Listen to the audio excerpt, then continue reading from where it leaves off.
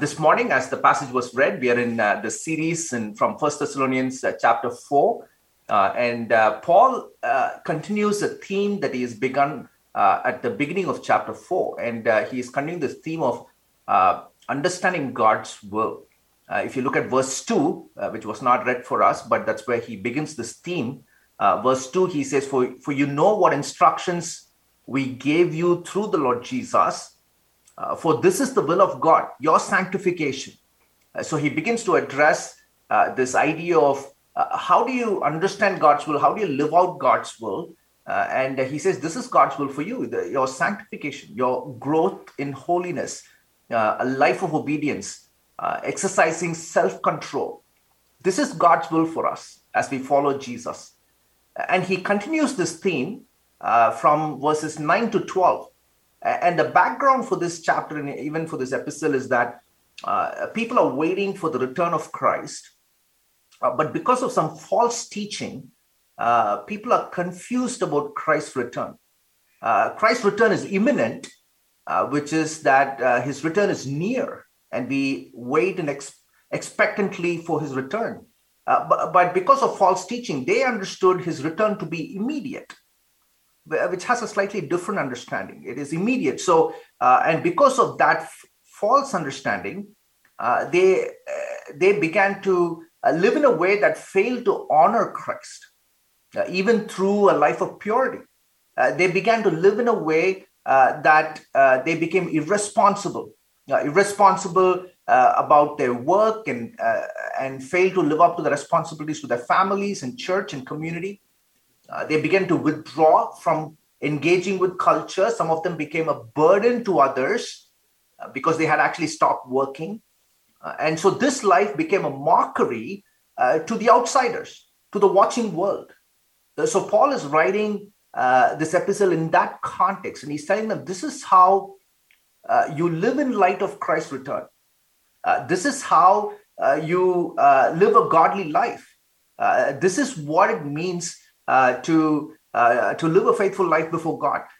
Now, just as it was a problem back then, there they had an over-realized eschatology, right? In theological terms, you would say that they really had an overheated, over-excitement over Christ's return, and so they began to be irresponsible in their daily life. But today we have a different kind of a problem. Today in culture, even in our churches, we sometimes have a very under-realized eschatology where we don't think about his return. We either ignore it or we live like it's never going to happen. So the way we live is we live for the moment. We are consumed by the things of this world. We live like this is the only life there is to live. And in some ways, we resemble the church back then where because of this idea, we ignore holiness and godliness. We stop pursuing Christ with diligence and the crown he promises. We live and look just like the world. So back then, they were withdrawing from culture, from engaging with culture. But maybe today, we assimilate too much into the culture and look just like the world. So what Paul is telling them is very much relevant even to us. So the question this morning is, how do we live in light of Christ's return? What does that life look like? And I want to even narrow this down. What does a compelling witness look like? How does a compelling life look like for this world when you live for Christ? And as we think about this, we would expect Paul to say something like this. Right? Christ is going to return.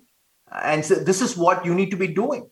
Everybody should sell everything, go to the remotest part of the world. Everybody should start evangelizing the corners of the world, preach every waking moment on every street corner, pass out literature to every breathing human, buy billboards, and paint the gospel across the walls and across the streets. And so this is what we would think about Paul telling us. If you don't do this, shame on you. Now, some are called to do this. That's wonderful. But Paul is going to tell us something very different. He's going to tell us this is how you're going to live in light of Christ's return. So today, from this passage, we're going to look at two things. What does a compelling witness look like? What does a compelling life look like for Christ? And we're going to look at a portrait of this life, and we're going to see the power to live this life. Portrait and power. So firstly, let's look at the portrait of a compelling witness. How does this life look like? And I want to summarize this life with this statement. A compelling witness, a compelling life for Christ is a life of love expressed through a quiet life. It is love expressed through a quiet life. Right? Let's look at this. It's very interesting. Verse 9. He says, now concerning brotherly love, you have no need for anyone to write to you. For you yourselves have been taught by God to love one another.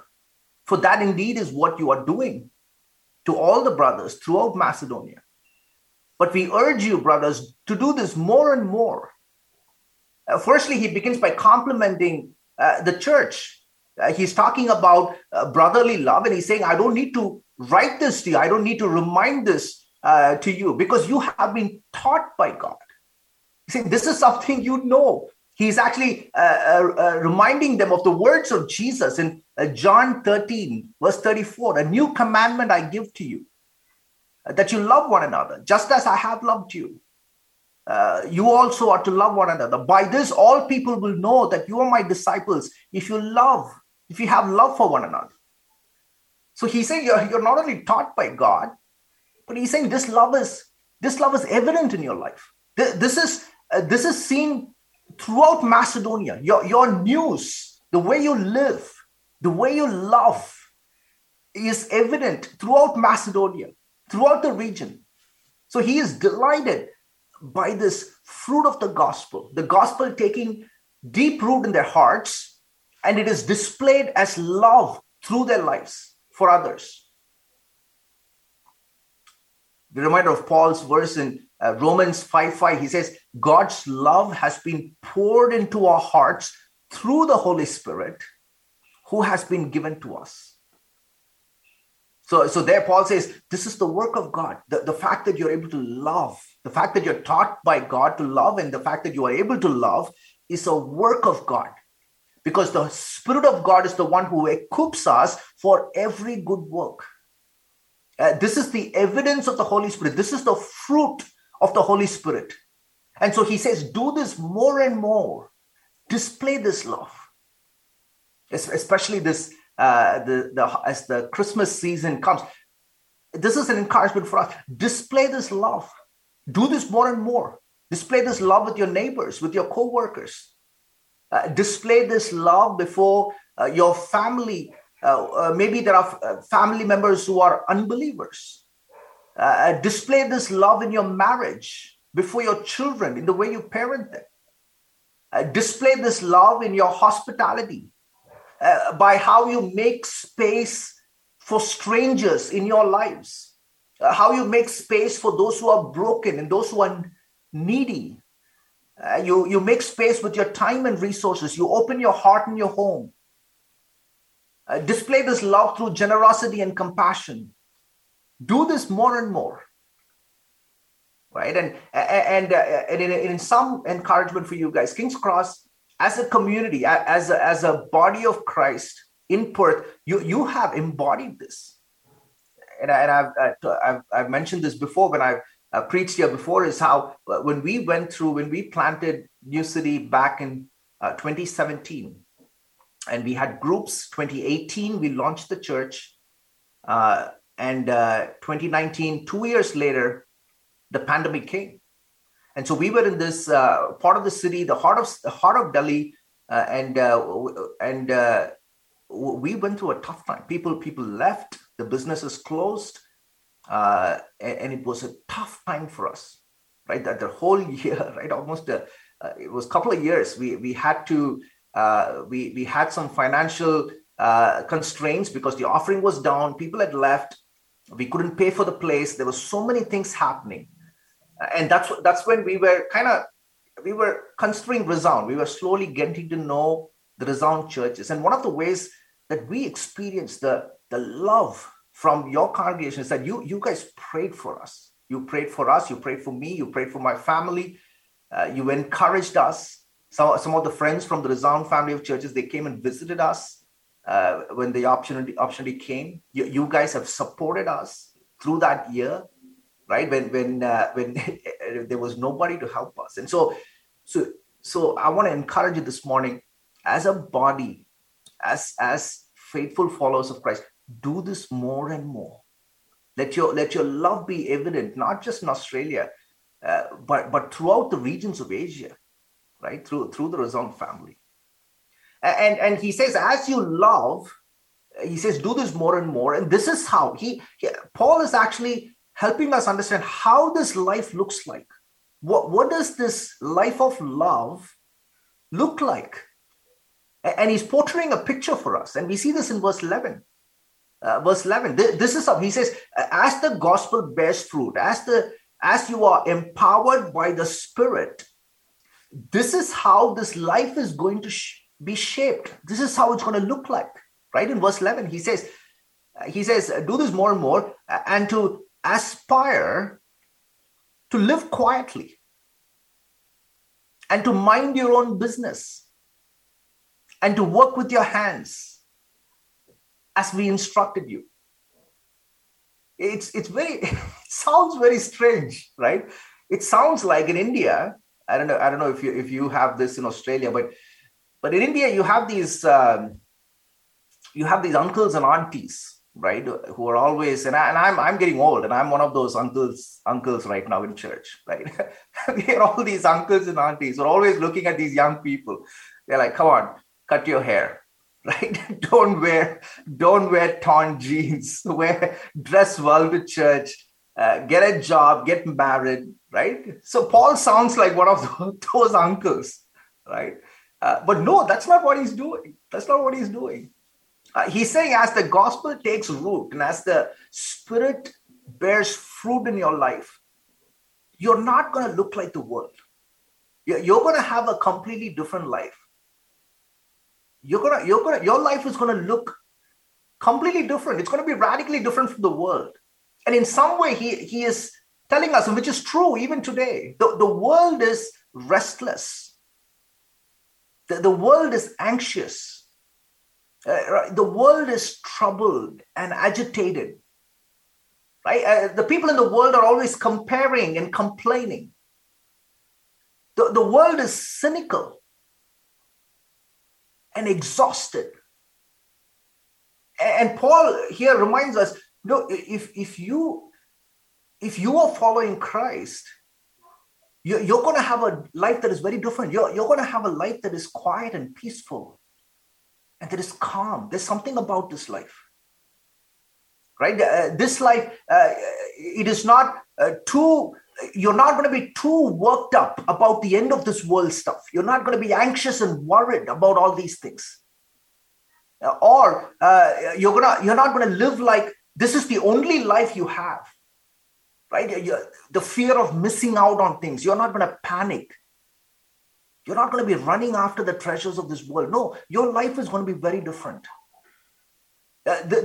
He's portraying a picture of this life. He's saying your life is going to be very intentional. This is a life that is faithful and responsible and loyal to what God has called you. Now this is not an idle life. He's not saying take it easy, right? Lead a quiet life, take it easy, get a house on the beach, go surfing, right? This is not that. He's not talking about a complacent life, right? He's not talking about a life that lacks motivation to excel. No, this is a life that is industrious, that is fruitful. Some in the church, in the Thessalonian church, they are abusing the generosity of people. They are abusing the compassion of people. They are taking advantage of the love of people. So they've stopped working and they are becoming a burden for others. And Paul is telling them, no, a follower of Christ, someone who is working out the will of God in your life, somebody who has a compelling witness for Christ, you are not becoming a burden for others. You are not becoming a burden for society. No, you are carrying the burdens of others. Right? You're living in such a way that through your time, through your resources, through your money, through your gifts, you are actually being a blessing to people, not becoming a burden to others. So he's portraying a very different life. In fact, if you think about it, this in some way is a critique to our culture today, right? The culture in the world is this influencer culture. We want to be influencers. The social media culture, where we are drawing attention to ourselves. But Paul is telling, as the gospel takes you root in your life, you are not drawing attention to yourself. No, this is a different life. You are aspiring to lead a quiet life. You're minding your own business. You are free from self-attraction. This is beautiful, right? This is beautiful. This is completely countercultural. This is countercultural because in the culture, we would either become idle, right? We would become idle. We would withdraw. We would become like an ascetic, like a monk. Right? And so we would move towards that. So if we want a quiet life, we would kind of move towards that extreme. Or in culture, we are making an idol of life, where we are consumed and obsessed about the good life this world has to offer. But Paul says here, he says, aspire to live quietly. It seems like a contradiction here. He's saying, make this your ambition. He's saying you strive eagerly for this. Be zealous for it. Make it your ambition. Make every effort to do what? To do what? He's saying, make every effort, aspire, make it your ambition to live quietly, to lead a quiet life. It seems like a contradiction, right? It seems like a contradiction. So Paul is saying, no, there's something here. There's something when the gospel takes root, when the Spirit of God is active in your life and you want to be a compelling witness, this is how your life is going to be shaped. You're going to be faithful in the mundane things of life. Your faithfulness is going to shine through the ordinary and the mundane things of life. Your life, which is unknown and unnoticed, is God-honoring. It is compelling. The world says, no, you need to do something massive. You need to have great numbers. You need to have massive followers. You need to have make a big impact, right? To be noticed. No, Paul is saying, no, this is God honoring. Leading a life that is unnoticed and not being known by people, but you're leading a fruitful, faithful, loyal life. It is God honoring. It is a compelling witness for the gospel. So he says, make this your ambition. Make this your desire. Maybe these words of Paul is an encouragement to some of you. It is an encouragement. Even as you're faithful to Christ in the day-to-day things of life. Even as you're faithful in your marriage. Even when your parenting season is hard, but you're faithful. Even in the work, in your workplace, maybe with challenges, with the economy, but you are faithful in your work, in your generosity, in helping people. Nobody notices. Nobody sees you. Nobody is there to cheer you. Nobody is there to appreciate you. But there is a God who sees your faithfulness. And your life of faithfulness and your life of being quiet and minding your business and honoring Christ, God honors that. Maybe for some of us, this could be a gentle rebuke. This could be a gentle rebuke. Maybe we are pursuing Christ Just like we pursue anything in this world, we are pursuing the world more than pursuing Christ. We are looking just like the world in our interests, in what we want, in our ambitions in life. And so maybe this might be a gentle rebuke for some of us to really understand what God's will is. So Paul says, this is the portrait of a compelling witness. This is the portrait of somebody who's following Christ faithfully. It is love expressed through a quiet life, a love expressed through a faithful and a loyal life. So here's a portrait. How do we live like this? Where do we get the power to live such a life? So the power for being a compelling witness, and I want to summarize that as rest experienced through the power of the gospel. It is, the power comes from a rest that is experienced through the power of the gospel. There's a deep inner rest that helps you live this way, which is a compelling witness before the world. I want you to think about this. This quiet life is countercultural. Culture looks down on this. If they read what Paul is saying, culture will look down on this. This is not what the world finds attractive. Why? Because the world does not understand this life. What Paul is talking about, the world cannot make sense of it. Why? Because the world is restless. It is constantly striving to be known. It is constantly striving to achieve and accomplish. The reason why you work is so that you will finally end up doing what you love to do. The world is after its castles and cruises, after its jet skis and surfboards, or whatever that is in Australia. We want the best vacations and we want the best thing. The world is after a treasure and it's striving for it. And what Paul is describing is a completely different life. It's a different treasure. We work because we finally want something in life, right? We work like the way that this is the only life that we have. This is the only comfort that we'll have.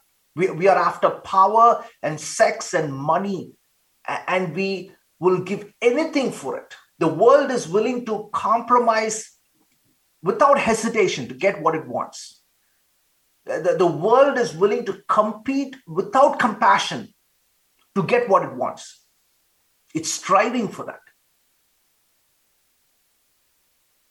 But Paul is saying, no, there is a different power here. There is a different power at work. There's a deep inner rest that actually plays out in your life of rest on the outside. There's a deep inner rest where love is expressed in a quiet life. And this rest, my friends, it can only be found in Christ. Only Jesus can give us this rest. There's a famous last words of Buddha, the religious leader.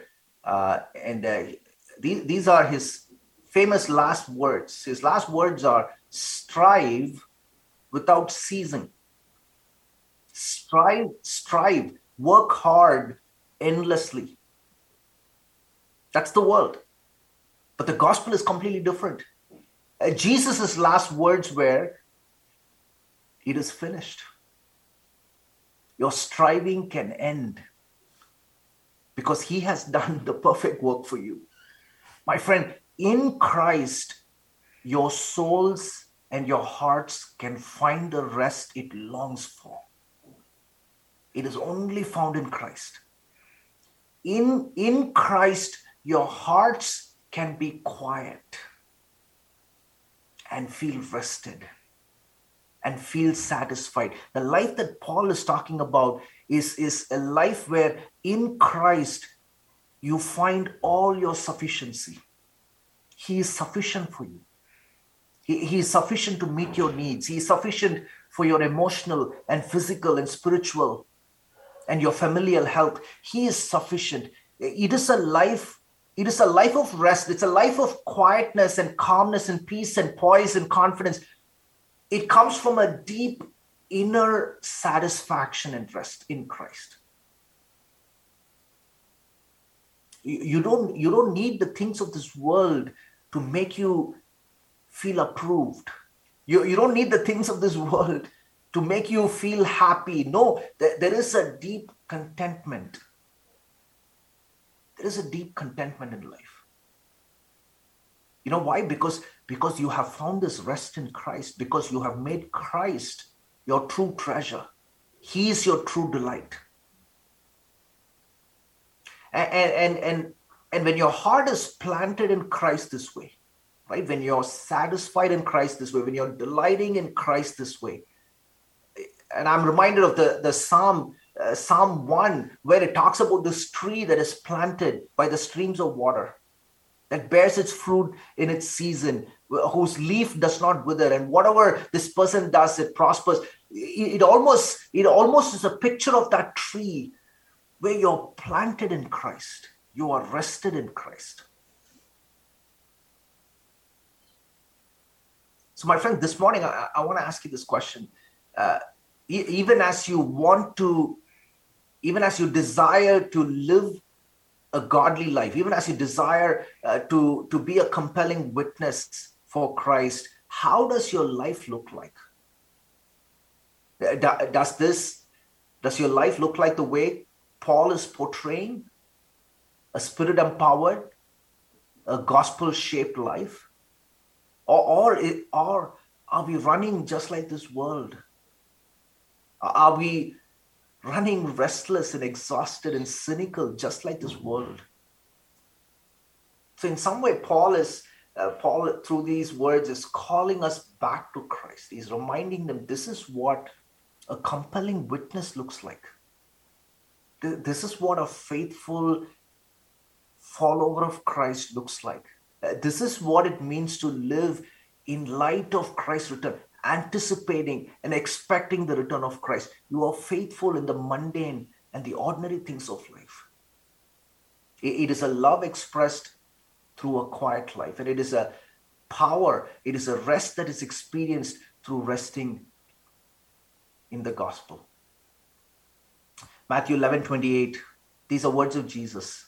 Jesus says, "Come to me, all who labor and are heavy laden, and I will give you rest. Take my yoke upon you. Learn from me. I am gentle and lowly in heart, and you will find rest for your souls." My friend, with this inner rest, your life can become attractive to the watching world. With this inner rest, your life can be irresistible to the watching world. With this inner rest, your life will be compelling for Christ. Let's pray. Father, this morning, what a privilege to gather together as your children across the world. I pray that even the words of Scripture this morning will be an encouragement to us to pursue a life of faithfulness where you have called us, to be faithful and loyal in your calling to us, in our own families, to our churches, to the places where we work, to our friendships and relationships in the community. Help us to live this life through a deep inner rest where we are a blessing to others. I pray that your Spirit will convict us. Maybe there are areas, maybe there are people right here. Maybe we've lost track of what it means to pursue the will of God. Maybe we've lost track of what it means to live in light of your return. I pray that your words this morning will encourage us, will convict us, will bring us back to Christ. In Jesus' name I pray. Amen.